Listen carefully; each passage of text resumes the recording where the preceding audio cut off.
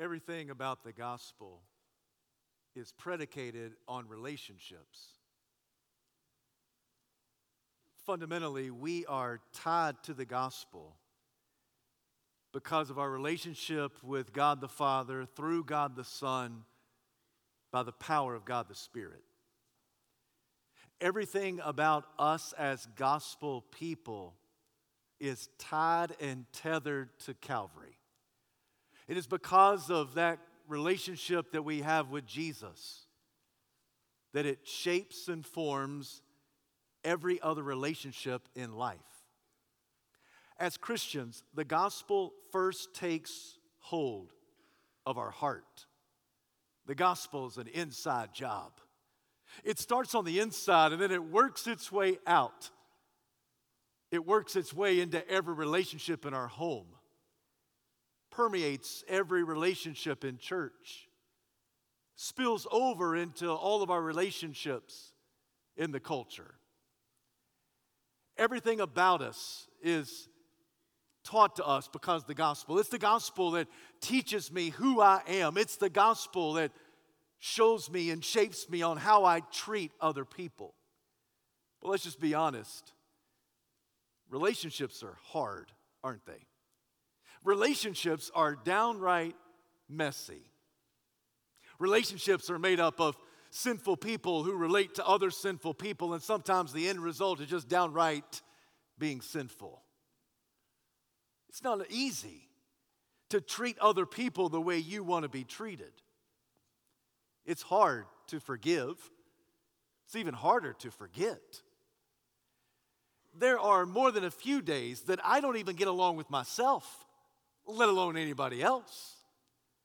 Maybe you've heard that frustrated preacher who simply came to this conclusion: church would be easy if it weren't for the people. Maybe you've heard that limerick: to live above with saints we love, now that'll be glory. But to live here below with the saints we know, now that's a different story. Gospel relationships are hard. So how do we have gospel relationships that honor the God of the gospel? This morning, I want us to continue our 10-part sermon series through the New Testament letter of 1 Timothy. It's a sermon series that's just entitled Building God's Church. I want to speak to you on the subject today of gospel relationships. I invite you to take your Bible, draw your sword, turn to 1 Timothy chapter 5. Once you've joined me there, please stand out of reverence to the public reading of God's holy word. I want to read the first 16 verses of that chapter in your hearing. 1 Timothy chapter 5, I'll begin at verse 1, I'll conclude at verse 16. Do not rebuke an older man harshly, but exhort him as if he were your father. Treat younger men as brothers, older women as mothers, younger women as sisters, with absolute purity. Give proper recognition to those widows who are really in need. But if a widow has children or grandchildren, these should learn, first of all, to put their religion into practice by caring for their own family and so repairing their parents and grandparents, for this is pleasing to God. The widow who is really in need and left alone puts her hope in God, continues night and day to pray and to ask God for help.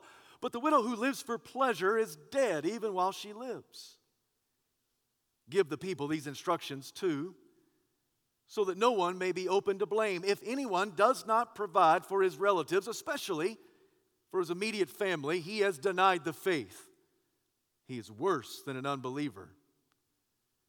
No widow may be put on the list of widows unless she's over 60, has been faithful to her husband, and is well known for her good deeds, such as bringing up children, showing hospitality, washing the feet of the saints, helping those in trouble, devoting herself to all kinds of good deeds. As for younger widows, do not put them on such a list. For when their sensual desires overcome their dedication to Christ, they want to marry. And thus they bring judgment on themselves because they've broken their first pledge. Besides, they get into a habit of being idle and going about from house to house. Not only do they become idlers, but also gossips and busybodies, saying things they ought not to say. So I counsel younger widows to marry, have children, manage their homes, give the enemy no opportunity for slander. Some have, in fact, already turned away to follow Satan. So if any woman who is a believer has widows in her family, she should help them. Not let the church be burdened with them, so the church can help those widows who are really in need. May God add His richest blessing to the reading, to the preaching, understanding, and obedience of His perfect word. You may be seated. When you and I consider gospel relationships, I think from this passage there are at least three traits of gospel relationships. First and foremost, a gospel relationship is multi-generational in scope. Secondly, it is morally saturated. And third, a gospel relationship is ministry oriented. First and foremost, a gospel relationship is multi-generational in scope. Did you notice that the church membership of First Baptist Church Ephesus had multiple generations? Older men, younger men, older women, younger women. This kind of teaching and understanding is consistent all through the pastoral epistles. Because just as every single family of every civilization is multi-generational, so is the family of God. The family of God has multiple generations in it, and it's by God's design that such is the case. In 2 Timothy, Paul reminds Timothy of the faith that first lived in his grandmother Lois, in his mother Eunice, and now, I believe, lives in you. Paul said to his second son in the ministry, Titus, he said, teach older men to be temperate, younger men to be self-controlled. Teach older women to be reverent and respectful. Teach younger women to love their husbands and love their children. All through the pastoral epistles, you find these examples of older generations and younger generations. Because a healthy church has multiple generations in it. That's one of the reasons why I've always been so attracted to this local congregation. We have ministry from the womb to the tomb and everything in between. We've got ministry for our youngest of children. We've got ministry to our oldest of adults. And I think that a healthy local church today has 5 generations that are active in it. 5 generations, and every generation has its own stamp of vocabulary and values, of shared experiences and identity. But every local church needs to have multiple generations. It is unhealthy for a local church to look around and only see gray hair or no hair. It is equally detrimental for a church to look around and only see skinny jeans and Nike Air Force Ones. No, we need each other. We need the proven wisdom of those that have gone before us. We need the creative zeal of those who are coming up behind us. We need to be a place that is multi-generational, because gospel relationships have always been multi-generational in scope. So we have to be a people that prioritize ministry to every generation. To the oldest of men, to the youngest of men, to the oldest of women, to the youngest of women. We are a faith family, and we love the fact that God is bringing multiple generations to this church. I realize that one of the strongest magnets in society is a generation. We like to be with people of shared life experiences. We prove time and time again that birds of a feather flock together. We like to be with people that are in our same stage of life. In fact, many of our small groups, many of our Sunday school classes are put together that way, right? And there's value in that. I mean, we need to be with people that look like us and have the same, struggles and difficulties and are in the same station and stage of life. Nothing wrong with that. But it's only wrong if we only cultivate those relationships with people of our same generation. We need to be intentional and reach up a generation and down a generation. The healthiest of people, the healthiest of churches, they have the capacity to reach up multiple generations and to reach down multiple generations. Do you have meaningful relationships with people that are older than you and younger than you? I mean, meaningful relationships. There's some younger men who may look at the older men and say, look, he's an old man. He's out of touch. He smells like Old Spice. And all of that might be true. But he still has something valuable to teach and to share with you. There just might be an older lady who looks at a young lady and thinks to herself, I have nothing to give this lady. I have no way to relate to her. She's so busy. She's a know-it-all. I mean, she has all the answers already figured out, and she doesn't even have children yet. I mean, she knows everything, and I can't understand her vocabulary and her language, let alone how she thinks. But oh, dear sweet lady, can I just remind you, sister, that young lady needs you? And there was a time when you were her age, and you had some of the same worries that she has. Maybe you handle them differently. And maybe that young lady needs to hear some wisdom from you.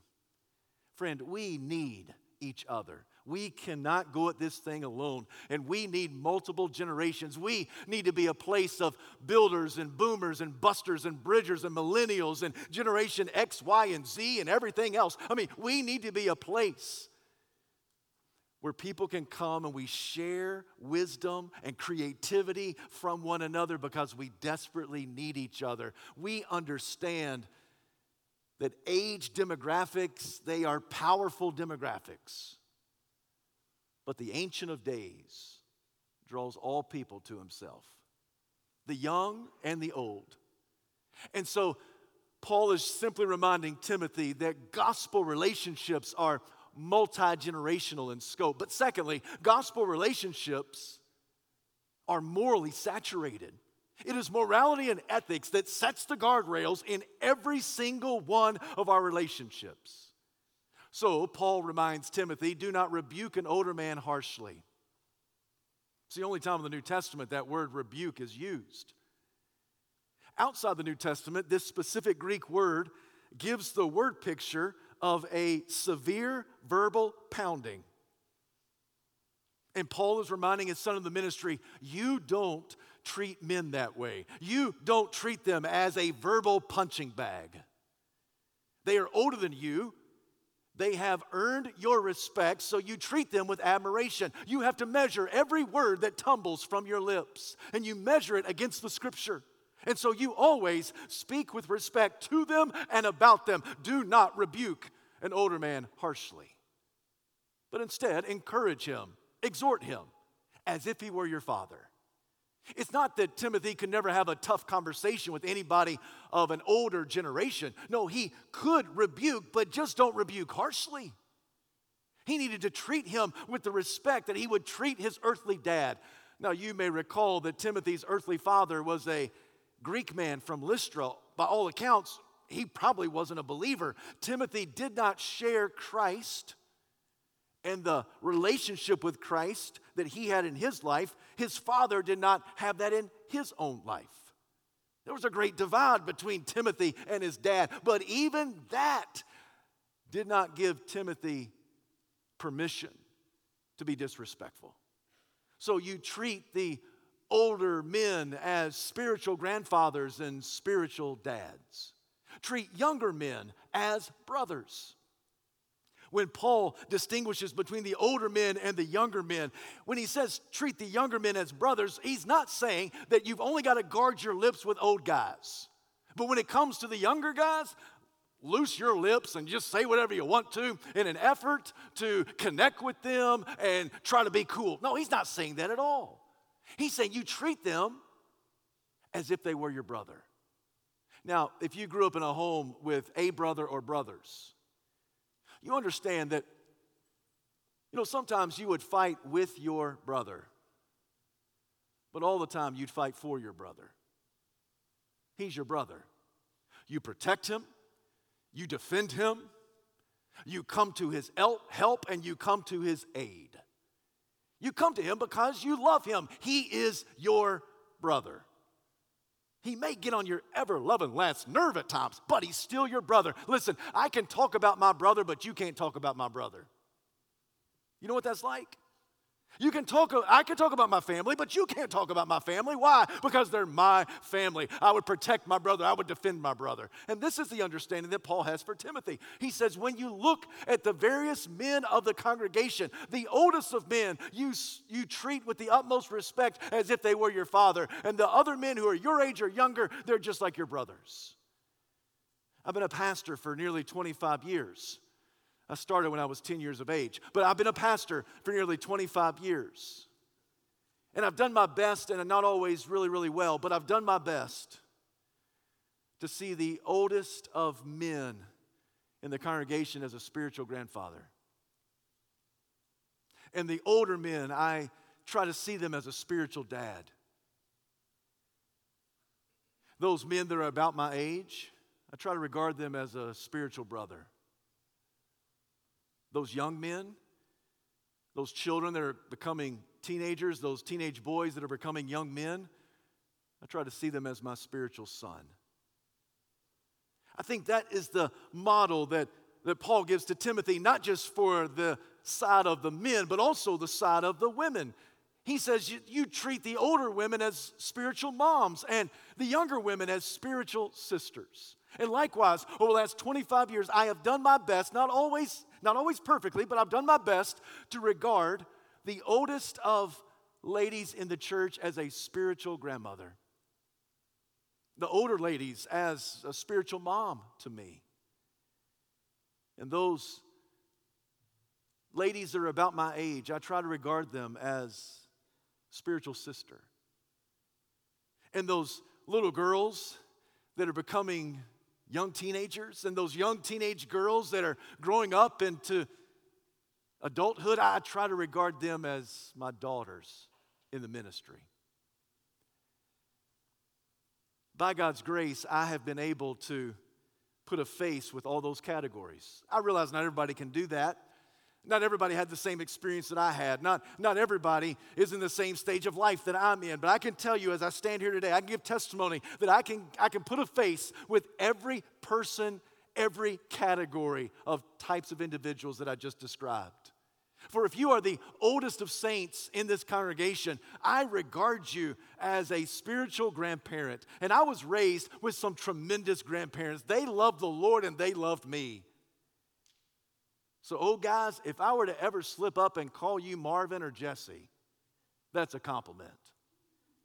If I ever said of you that you're like my grandfather or papaw, that would be a compliment.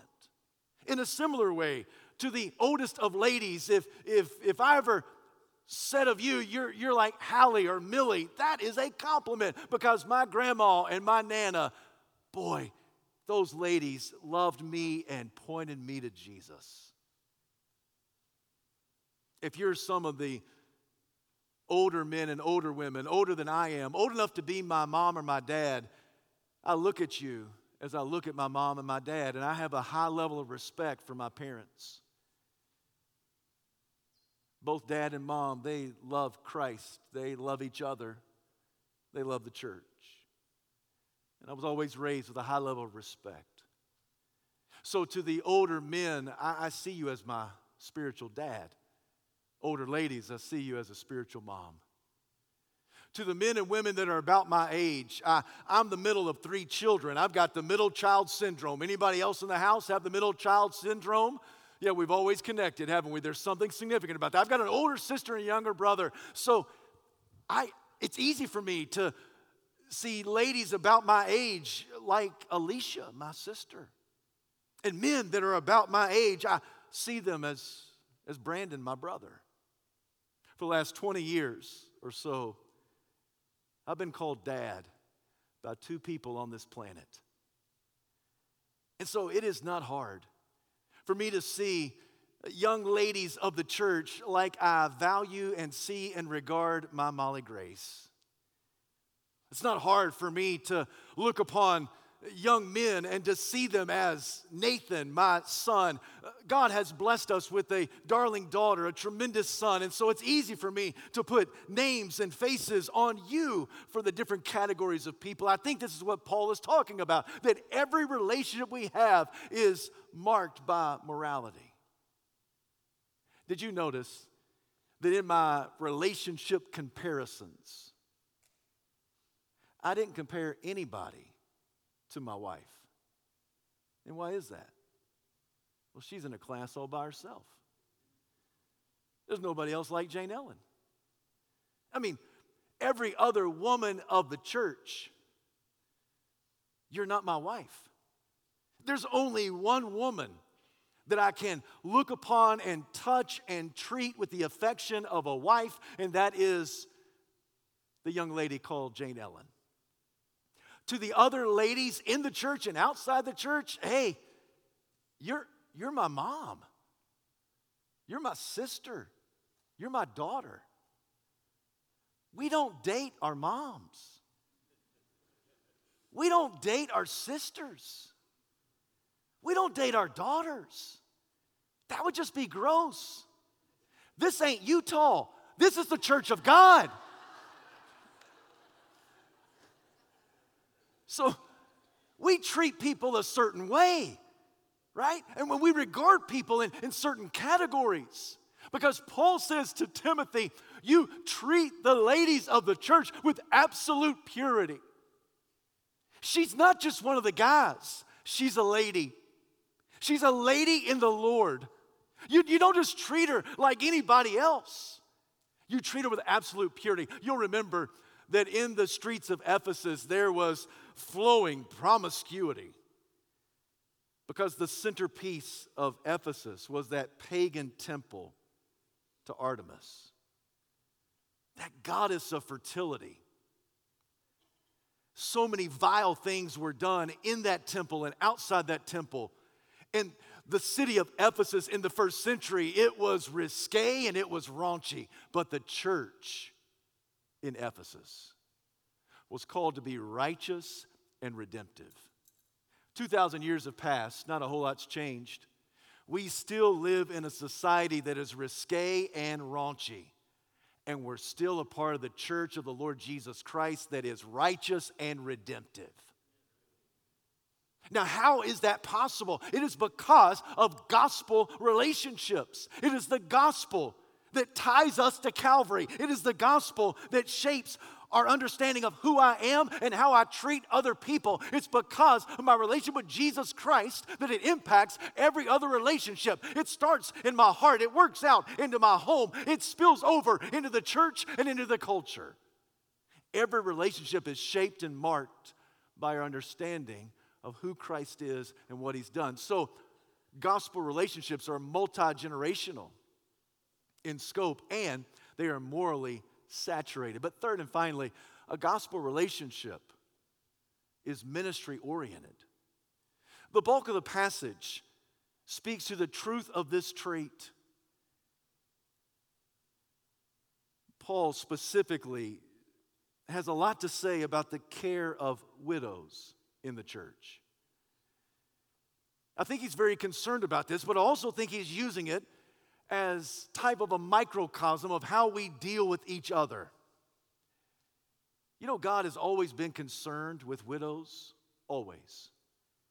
God has always been a God of deep compassion. In Deuteronomy, it says that God defends the cause of the fatherless and the widows.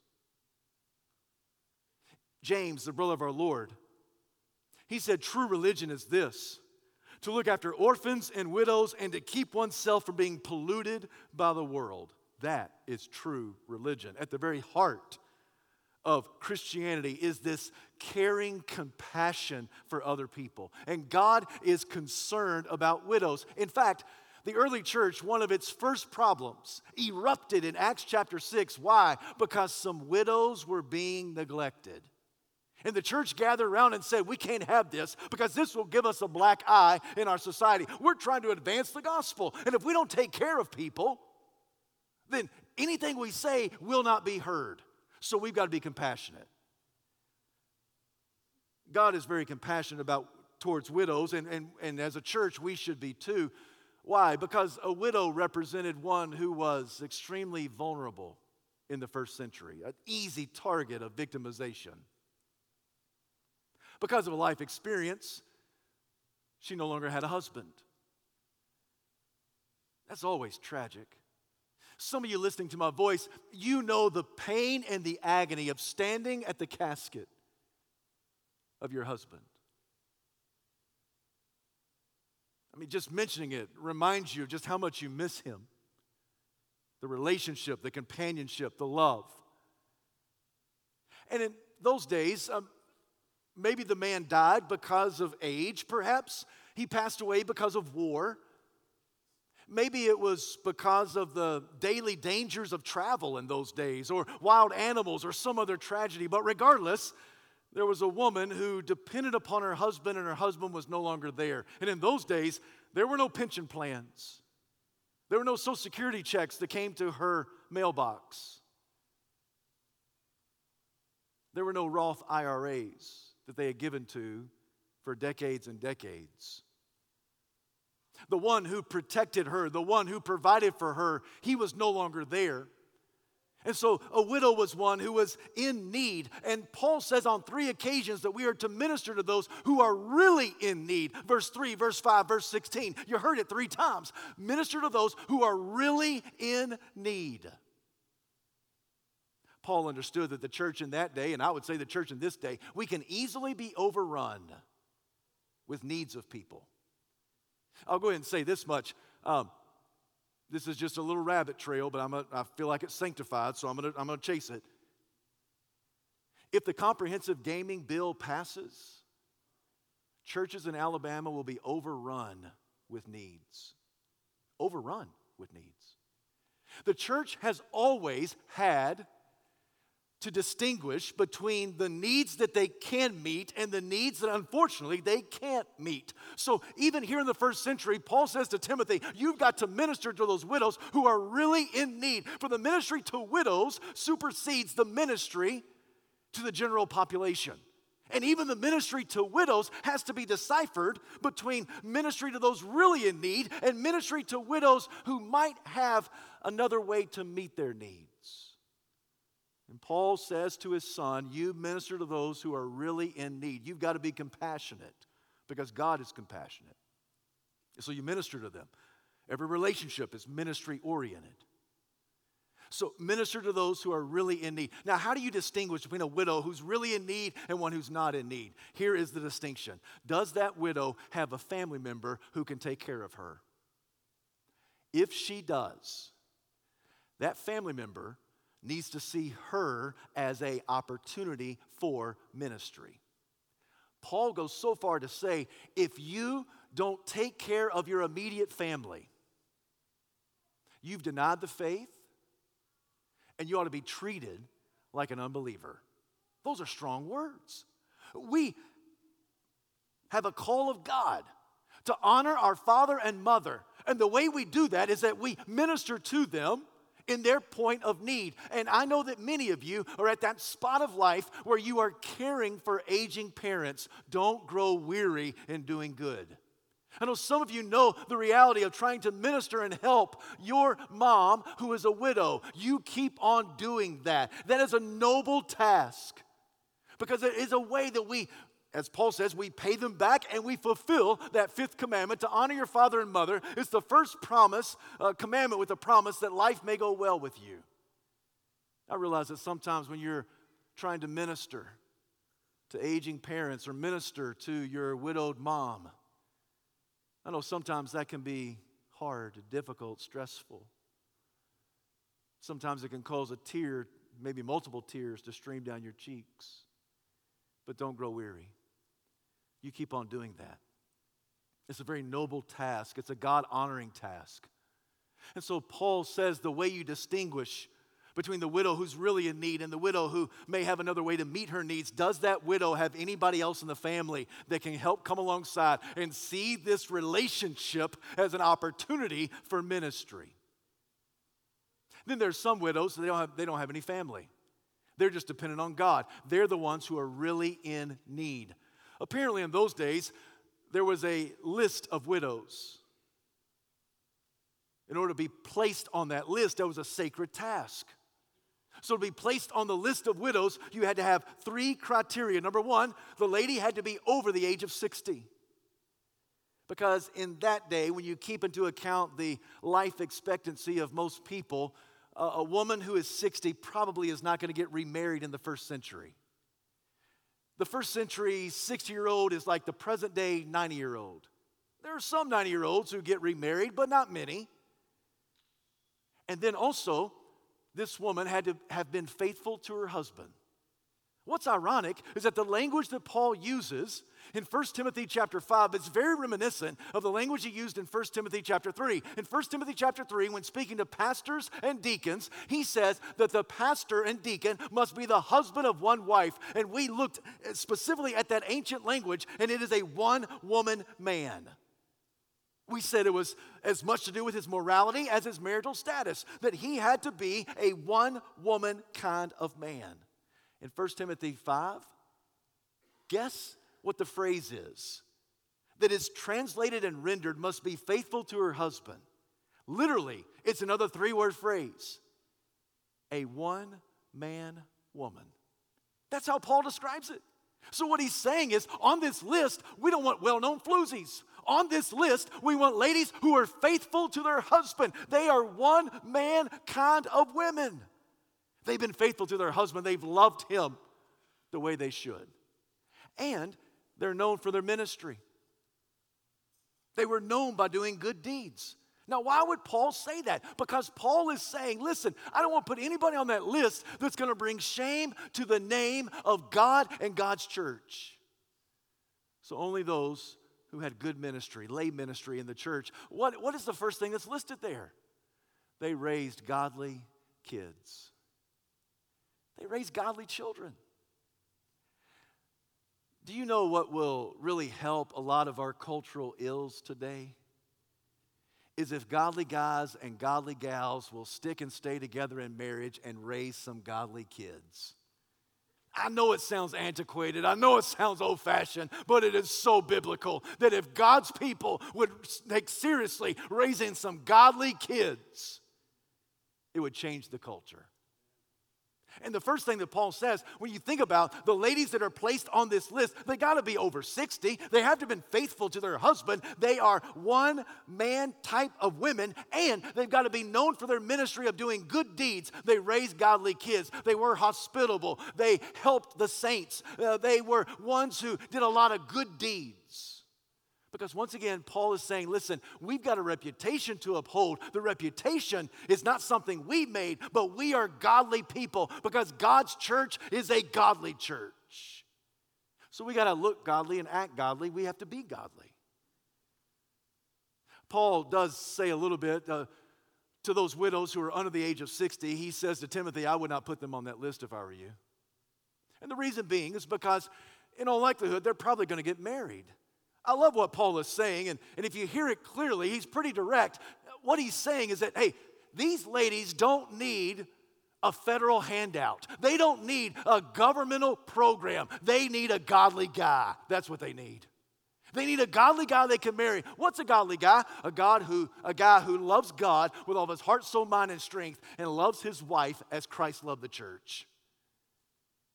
I really thought some ladies would say amen right there. Because that is what a godly guy is. It's somebody who loves God with all the stuff that's inside of him and loves you, the wife, the way Christ loves the church. Paul says to the ladies in verse 16, the last verse of our passage, hey, look, if you have some widows in your family, serve them well. Take care of them. There's a myriad of ways that you can serve the family of God. And so you look for opportunities to serve. Because in gospel relationships, every relationship is ministry oriented. That's not how we look at people all the time, is it? Sometimes we look at relationships and we think to ourselves, what am I going to get out of this? I mean, I'll put something into it, but what am I going to get out of it? And oftentimes we see people as a commodity. What can we get from them? How can we steal or borrow or cheat the system or cheat the Savior through them? That's not the way godly people see other people. No, gospel relationships see people as an opportunity for ministry. Every person in your sphere of influence has been divinely planted there so that you, the Christian, can ask the question, how can I serve him today? How can I serve her today? That's why you have relationships. It's not about you. It's not what you're going to get out of it. It's what are you going to put into it. Because gospel relationships, yes, they're multi-generational in scope. And yes, they are morally saturated. For morality and ethics, it sets the guardrails of how we treat one another. But ultimately, gospel relationships see other people as ministry opportunities, for it is ministry oriented. If we start looking at each other that way, that would change the paradigm. It would change how we see each other. It would revolutionize the church. It would turn the culture upside down. If you see people and ask the question, how can I serve you today? How can I begin a relationship with you today that is honoring unto God? Do you have those meaningful relationships? You say, well, how do I start a relationship with an old guy? How do I start a friendship with a young girl? How do you start any friendship? Talk. When you see people in the hallway, you speak, say hello, how are you? And actually care, right? And then you may just say, hey, let's go to lunch today. I'm not saying anything out of bounds. I'm just saying, hey, as a husband and wife, you're looking for an older couple or a younger couple. And you're saying, hey, who can we take to lunch today? Who can we just kind of pour into? And maybe it's instigated by the younger couple looking to the older couple. Maybe it's the older couple who's looking at the younger couple here in the church and saying, hey, we want to take you out for lunch today. Because it may develop into a relationship to the point that the younger couple would actually trust the older couple to watch their kids so that the younger couple could go on a date. Praise the Lord, hallelujah. See, relationships are ministry opportunities. You see people and you ask the question, how can I help you today? How can I serve you today? You say, but Pastor, why in the world would I want to see people like that? I am too stinking busy. The reason you see people that way is because, remember, everything about us is tied to Calvary. So ministry from Christ motivates ministry for Christ. Has Jesus served you? Then you serve others. Has Jesus helped you? Then you help others. Has Jesus come alongside you? Then you come alongside others.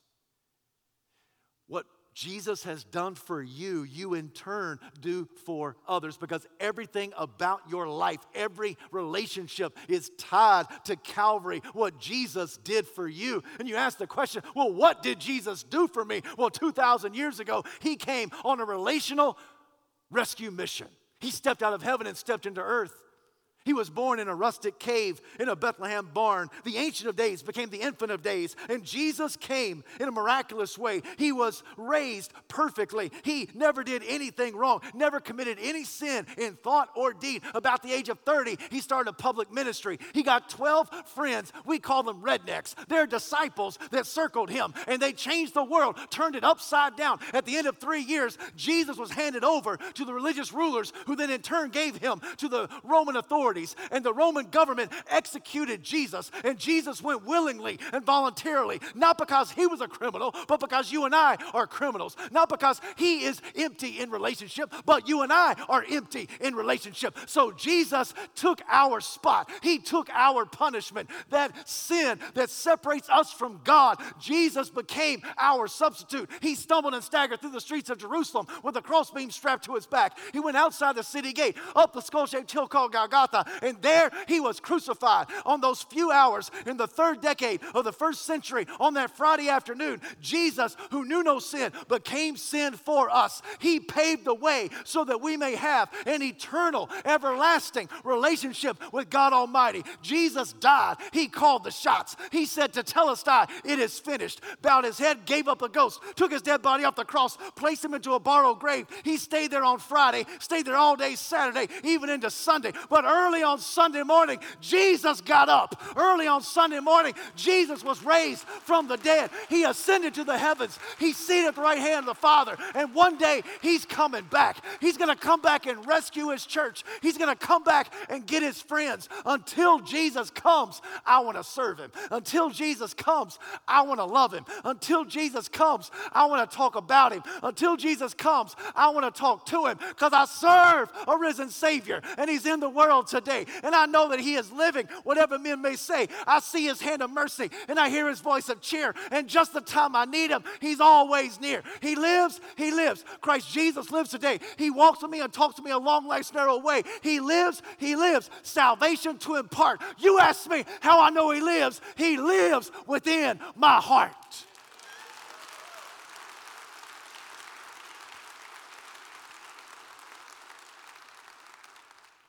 Because he lives in my heart. It's an inside job. He works his way into my home, into the church, into the culture. This morning, have you surrendered to this Jesus? If not, today can be the day of your salvation. The Bible is clear. Everyone who calls on the name of the Lord will be saved. All you have to do is acknowledge, I don't have a relationship with God. But friend, you can in Jesus Christ. Today you can come, take one of the ministers by the hand and say, Pastor, I need this relationship because I don't have it. And it's the only relationship that makes any difference for all of eternity. Maybe you're here and you are a Christian. But when you take an inventory of the relationships of your life, they are a hot mess. Your relationship with your spouse is not where it needs to be. Your relationship with your children is terrible. Your relationship at work is tanking. Your relationship in your community is not what it needs to be. And maybe on this day, you need to come and just pray and say, God, help me. I give you my relationships. Help me to see them the way you see them, as opportunities for ministry. Maybe you need to join the church today. Whatever it is God is calling you to do, won't you be obedient to him? Gospel relationships. They're multi-generational. They're saturated with morality. And they see other people as ministry opportunities. May God be praised. Heavenly Father, we bow before you. We give you this moment of invitation. We pray that you'll be honored and glorified. In Jesus' name we ask it. Amen.